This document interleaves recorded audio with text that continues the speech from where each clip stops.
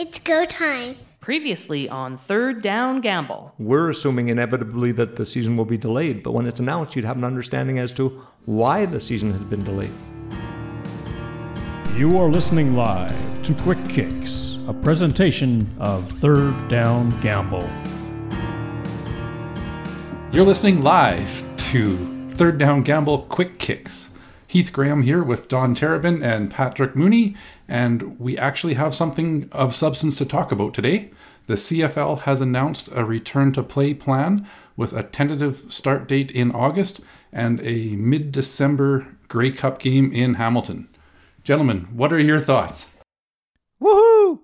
I'm excited. I'm going to be pitying the fans that have to be in the stands for the December 4th or 5th Western Final. Ouch. That's going to be cold. You know what it'll be like? It could be cold. Maybe we'll get lucky and have a warm day. And you know what? I'd rather be in the stands when it's cold than not have football. A December 5th Western Final is about a week later than the Grey Cup's traditionally played. And we have seen the Grey Cup in the Prairie Cities, in Winnipeg, in Regina, in Calgary. It's doable. It's not pleasant. Mid-December in Hamilton for Grey Cup Sunday also has potential to be cold. That part of Ontario can also be very temperate in that part of the year. I've been in Mississauga in mid-December with a jacket open walking down the street, but they also have the lake effect that can come into play. So I'm excited that there's a game, that there's a date in mind. The weather is going to play a factor this year. And Don, if you ever get your way in that early start to the CFL season, this is going to be the season that's going to showcase why that is so important. Well, I'm hoping regardless of what happens that we get a season in. I know that this is a target date, August 5th. I know that the CFL has got a lot to do in terms of getting provincial approval, federal approval. I know that teams have to be flexible because who knows, the East may be still caught up in the third wave where the West may be further ahead in terms of vaccinations, and East teams may start their season out West. Anything is possible right now, but at least it's possible. I was extremely excited to hear the commissioner, but to hear many of the teams, the presidents, talk about the strong commitment and the fact that they will play football in 2021. I mean, we all understand that is contingent upon having health authorities allow people to be in the stands. It's contingent upon people being able to be in the stands because the CFL admits bums in the seats that are the revenue source. So I was also excited to hear some of those presidents and team owners also speaking to the fact that they know that they're not going to necessarily make money if you're starting with not full capacity in each stadium, but that they're committed to move ahead and go into it. We've spoke before about many of the private owners having the financial wherewithal to put money in. It still is losing money, and that's something no owner would want to do. The community teams are also in that situation where they're going to have to lose money and take a look at, I would think, maybe even loans to make it go through, but the commitment is there. And for me, that's the most exciting thing about this announcement. One of the things I found most interesting and exciting is they're actually looking at a 14-game season. So it's not that much shorter than a regular CFL season. If they can pull it off, that's fantastic, and you're not going to have the big... my biggest fear was a 9-10 game season and then trying to get a legitimate Grey Cup championship beyond that. If they can pull off 14, that's, as far as I'm concerned, that's practically a full season. You have to sacrifice something to get there, though. One of the things is going to be preseason. There probably won't be any preseason games, which is going to really put it to a lot of the rookie players that are coming into camp to really show how well. Now, you could compensate that a little bit by saying that maybe cut down isn't until week 2 or week 3 of the regular season. And that way you could have expanded rosters. Now, of course, there's a cost to that. But you have to do something that's appropriate for the players that want to make a career out of this and give them a legitimate chance. The other thing that you can look at doing, and I think they'll have to do, is cut off a bye somewhere in the middle of the season, maybe 2. You've got a lot of things that you have to give to get to this point. And Hamilton, you're right. It's probably going to be temperate enough that it should be fine. You may have a snow dump. Of course, everyone would love that because they want to see Shania Twain pulled by a sled into another stadium. I want pristine conditions as much as possible for a championship game. I don't know why we have to live in a situation where it's either going to be minus 25, 10 feet of snow, whatever. We've been through that one before. And, I think you're right. It's going to be tough to play in those temperatures, and it's going to impact the quality of the games. But at the same point, we are coming out of a pandemic, and this is what is needed to make it go.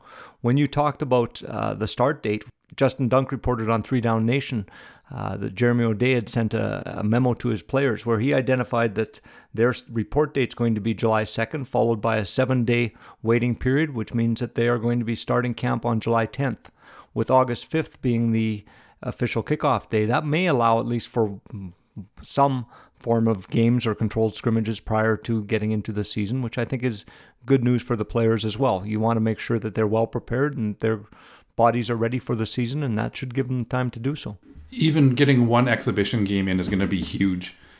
Coming into just a shortened camp and right into game action is going to be very tough. So I think you're right, Pat. I think the timeline works well to get one exhibition game in. I don't think they would do 2. And again, it's going to be a really interesting time for new players trying to break into the league with such a short time to showcase their talents and hopefully catch on to a team. And you think back to the NFL, they went without a preseason last year when they went into their COVID season. Another week of camp would be, I think, far more beneficial because then you have more time to implement plays for players to understand. Granted, you don't get that competition against somebody else from another team that you can measure yourself and see what the coaches will think of you in those circumstances, but I still would prefer to have a 3-week or a 3.5-week camp and get everybody up to speed so that when you play game 1, you're up and ready to go. Anyone? Bueller? All very good points, Don. I think at the end of the day, we want to make sure that the teams are going to be entertaining when they hit the field. And I would agree with you. The ability to have the camps go as long as possible so the teams are well prepared. But let's also understand that these players have been looking towards a May date. The playbooks have been in their hands for some time, so they're going to be able to take what they've been studying, extend that time. They've now got another couple months to take a look at it and work through it, at least mentally. So it is about getting them physically ready so that they're able to execute when they come on the field. Do you really want to have extra expense traveling to a preseason game, or do you want to just stay at camp, get everybody prepped, maybe have an expanded roster for a couple weeks and then run it with it that way? The NFL didn't have to do that, and they seemed to be okay. Now, there was some complaints that there were a lot more hamstring injuries and stuff like that. I find that a little bit weird. I think players through camp will get into game shape. In a shortened season and one less bye, you got to go. You just got to be ready and you got to go. Do you think a expanded practice roster stays on the table for this entire season as well? Given the unknowns, is it worthwhile to have a few more players kind of available in that backup role that can come in right away? I like it. Yeah, I think it's something that is going to definitely be considered, because if you have players go down, like we've seen in other leagues, they have to have an amount of players to be able to back up.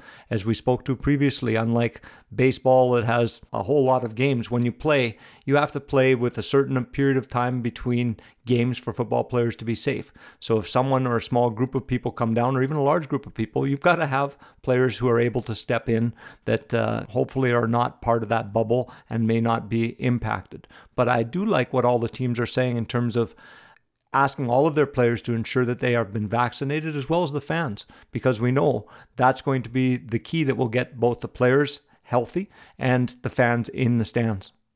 And if what you mentioned 3 Down Nation reported and Jeremy O'Day had sent out, I'm happy to hear that it sounds like the federal government has agreed to a 7-day isolation period as opposed to 14 days for players arriving from the U.S. I think we have the NHL to thank a little bit for that, because I know they pushed hard with the trade deadline coming up for them to shorten that window, because American teams trading players to another American team were looking at about a 3-day downtime versus potentially 14 days in Canada. So 7 days I think is workable. I believe players can plan their lives around that, and the teams can foot the bill to get players into hotels and that sort of thing for that length of time. If you're doubling that, it makes it a lot more difficult for everybody involved. On the CFLPA have got to be sort of living in a dizzying things coming flying at them. Not that many weeks ago, they were saying, don't quit your day job. And now the CFL has come up with a schedule and they're kind of saying, well, get ready. It's really tough on Ramsey and the rest of the crew to understand. And they've been buffeted in the wind from day one. They have really been on the outside looking in. I know they've been a part of the protocol aspect of it. And I know they've had to renegotiate in terms of salaries and stuff like that. Of course, that's germane to their position.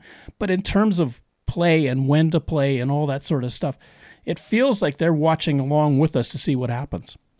We've said it before, and what you speak to, Don, is absolutely true. I mean, the players have been, in this case, the hardest hit by this situation of losing the season last year and now going into the unknown of, is football going to happen or what goes? But I was excited that when they came forward, I have to give credit to the CFL. When they came forward with this announcement today, it appears that everyone is aligned.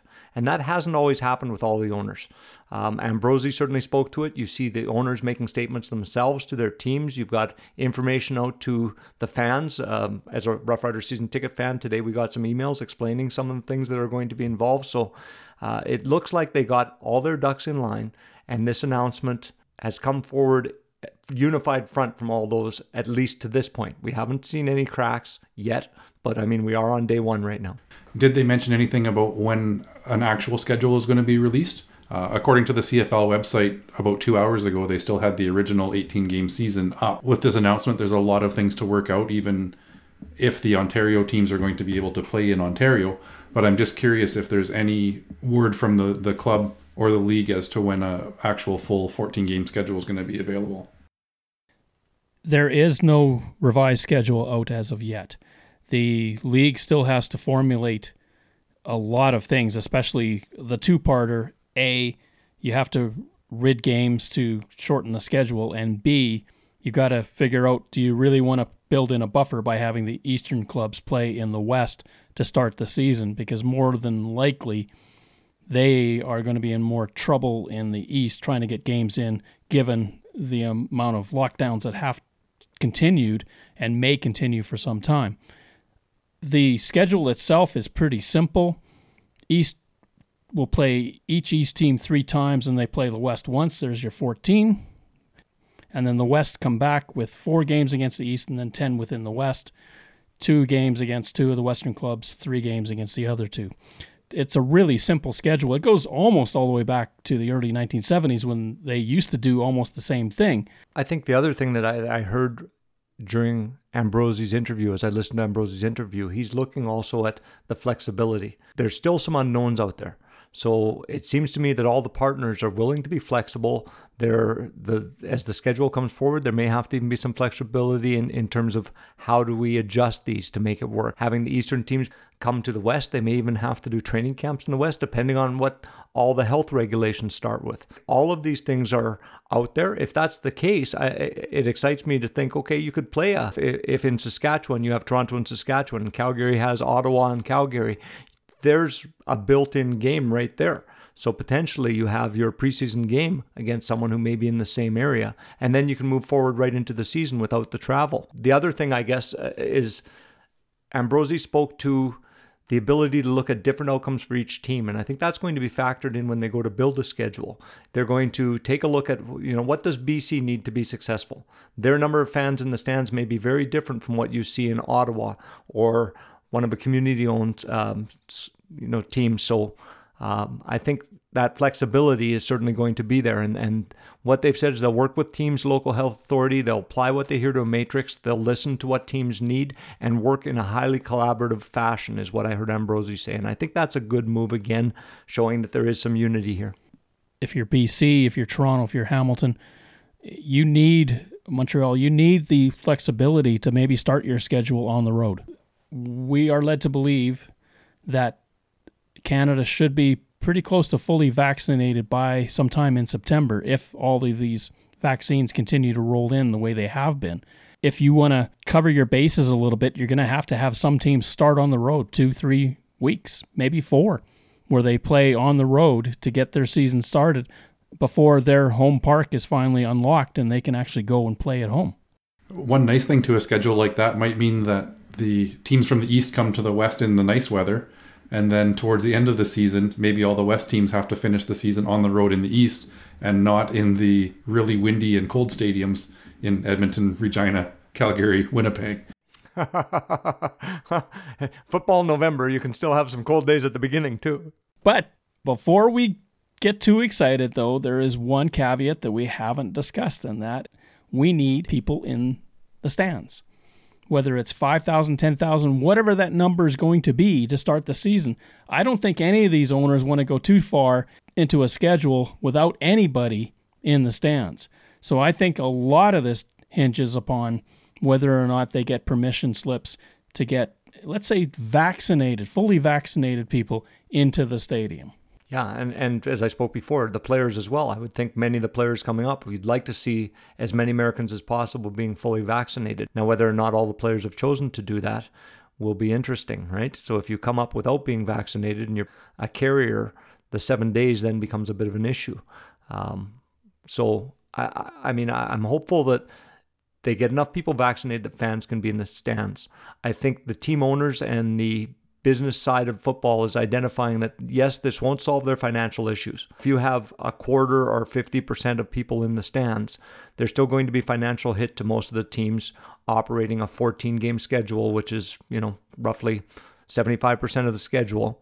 They still, if you're operating with less than 50% fans, going to lose some money. But they're willing to do that for the continued fan engagement. They're saying for the sustainability of franchises and, again, for the CFL. And I also love the fact that they're talking about a made-in-Canada solution. This is not saying, okay, we're doing this on the backing of the XFL. Ambrosie was very clear that we did not ask the XFL to fund this season. We're looking for a made-in-Canada solution, working with the provincial governments and health authorities so that we can move forward with football, understanding there'll be a period of time of loss. And the hope is the capacity of those stadiums, whether it's in the West or East, whenever those open up, will allow that loss to be lessened. So let's look at the numbers for fans in the stands. We've heard that BC is working on a formula for their lower bowl, which is going to result in about 4,000 to 5,000 fans potentially for the start of the season. Where do you see the other Western teams especially kind of getting to at that point? I mean, I know vaccine availability and compliance certainly is a big chunk of it, but are we hoping the other Western teams are somewhere in that same neighborhood, or maybe even up to 10,000, 12,000 at the start of the year? Is that a reasonable number and a reasonable goal? CFL players all wear a face mask for safety. With COVID-19 on our field, we also need to wear our masks to keep everyone safe. Do your part. Be a team player. The other thing that you can do with all of this is that you can revenue share. And I mean absolute revenue share. Because certain cities may not have anybody, certain cities may get to full capacity sooner than the others.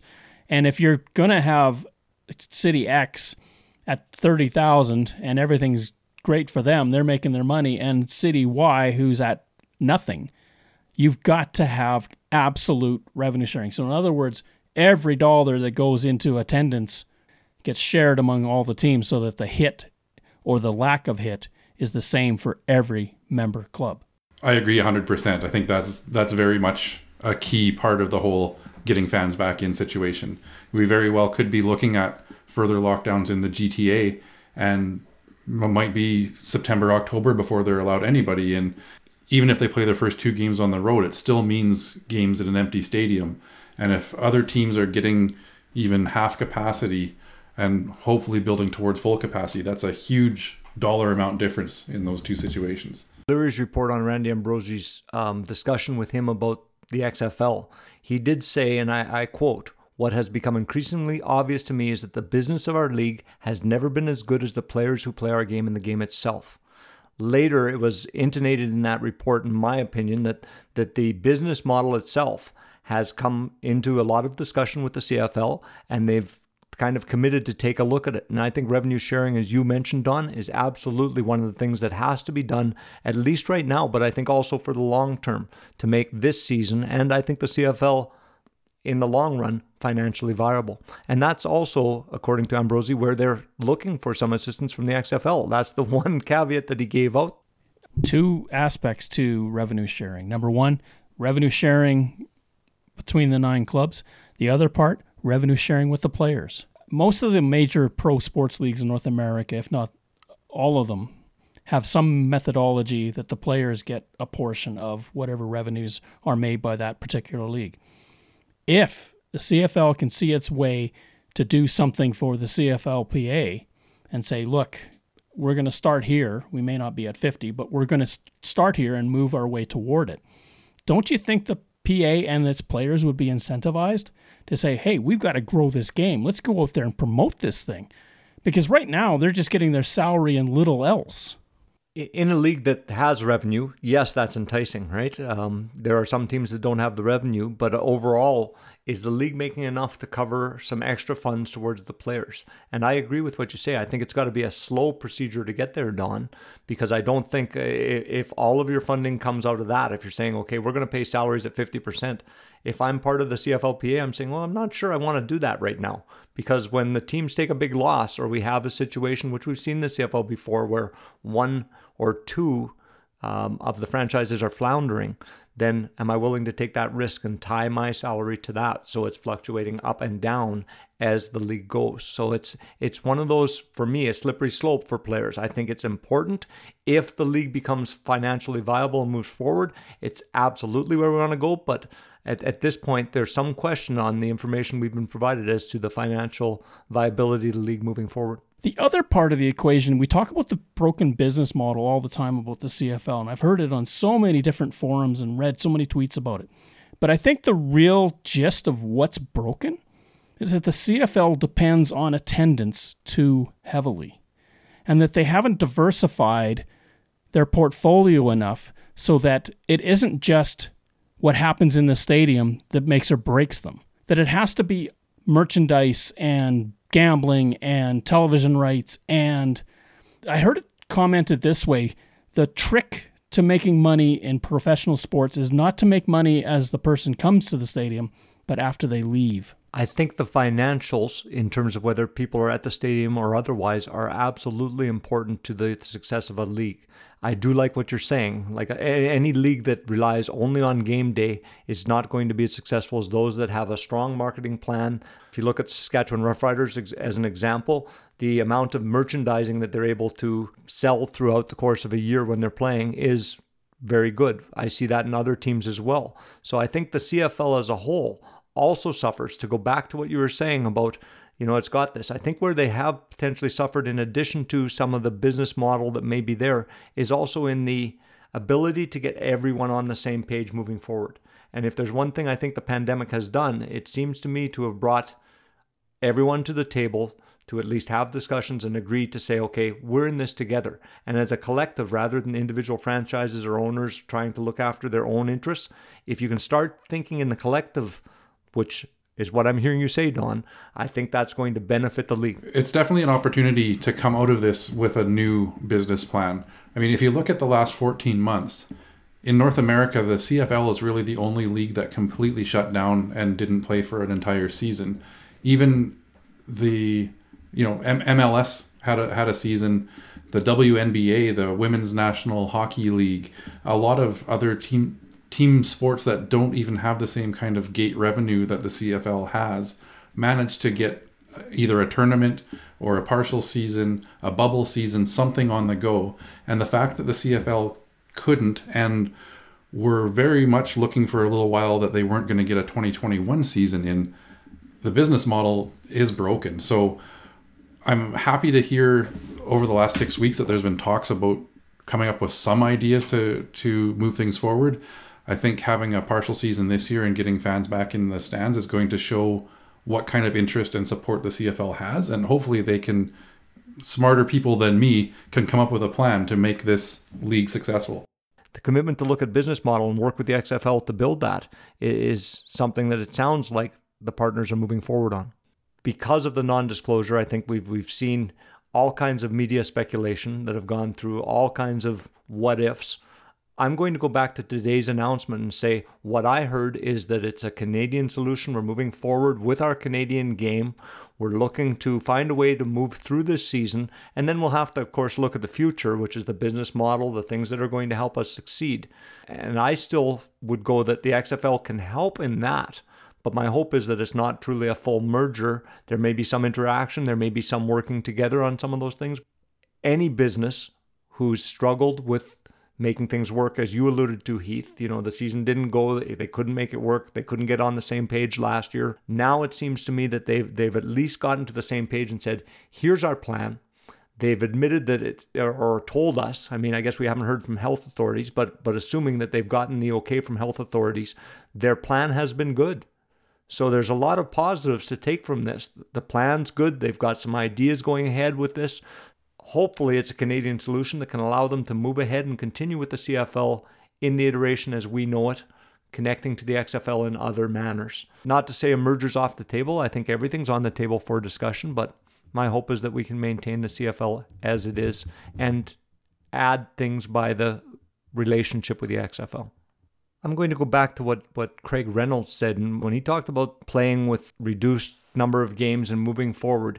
They know it's not going to solve financial issues, but it's, again, for the sustainability of the franchise, for the brand, which I take to be the CFL, for continued engagement of fans, it is vitally important. So to me, that's why we're moving ahead. We're trying to maintain interest in the CFL, make sure it's part of the news cycle, allow a way forward to move through the pandemic with the understanding that this has been an aberration. We're not likely to see this, let's hope again, for another 100 years since the last major pandemic. This will allow them to bridge the gap and continue moving forward with, again, those Canadian solutions that I spoke to earlier.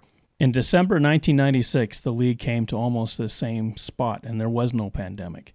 The American expansion had just come and gone, and the league had to decide with its governors as to whether or not they would continue. What their answer was at that time was to reach out to the NFL, get a loan, and get their business in order. And then Mark Cohan comes along and really grew this league through the early 2000s. Could it be again that they've hit this edge of the cliff and they're looking over the edge and thinking to themselves, I don't think I like that option. Let's pull back and let's find a way to not be here again. That's very possible. And I think one of the biggest things to me is not getting a 2021 season in, so going a full 2 seasons or a full 2 years without a season. I think you lose a lot of fans, you lose a lot of players, and regardless of where the money's coming from in 2022, it's going to be really hard to build that back up.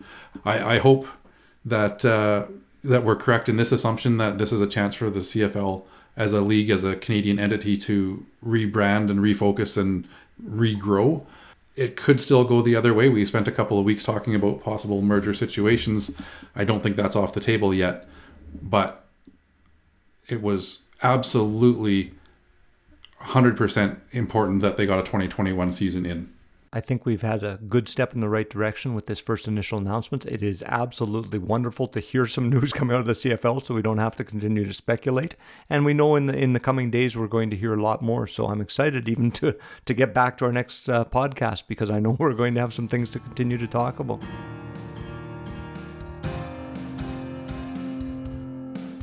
Thank you for listening to our show. Third Down Gamble is hosted on Podbean. Third Down Gamble can be found on Apple Podcasts, Google Podcasts, and Spotify. Follow us on Twitter, where our handle is @ThirdDownGamble. Join us again next time. The Third Down Gamble Podcast. Audio worth watching.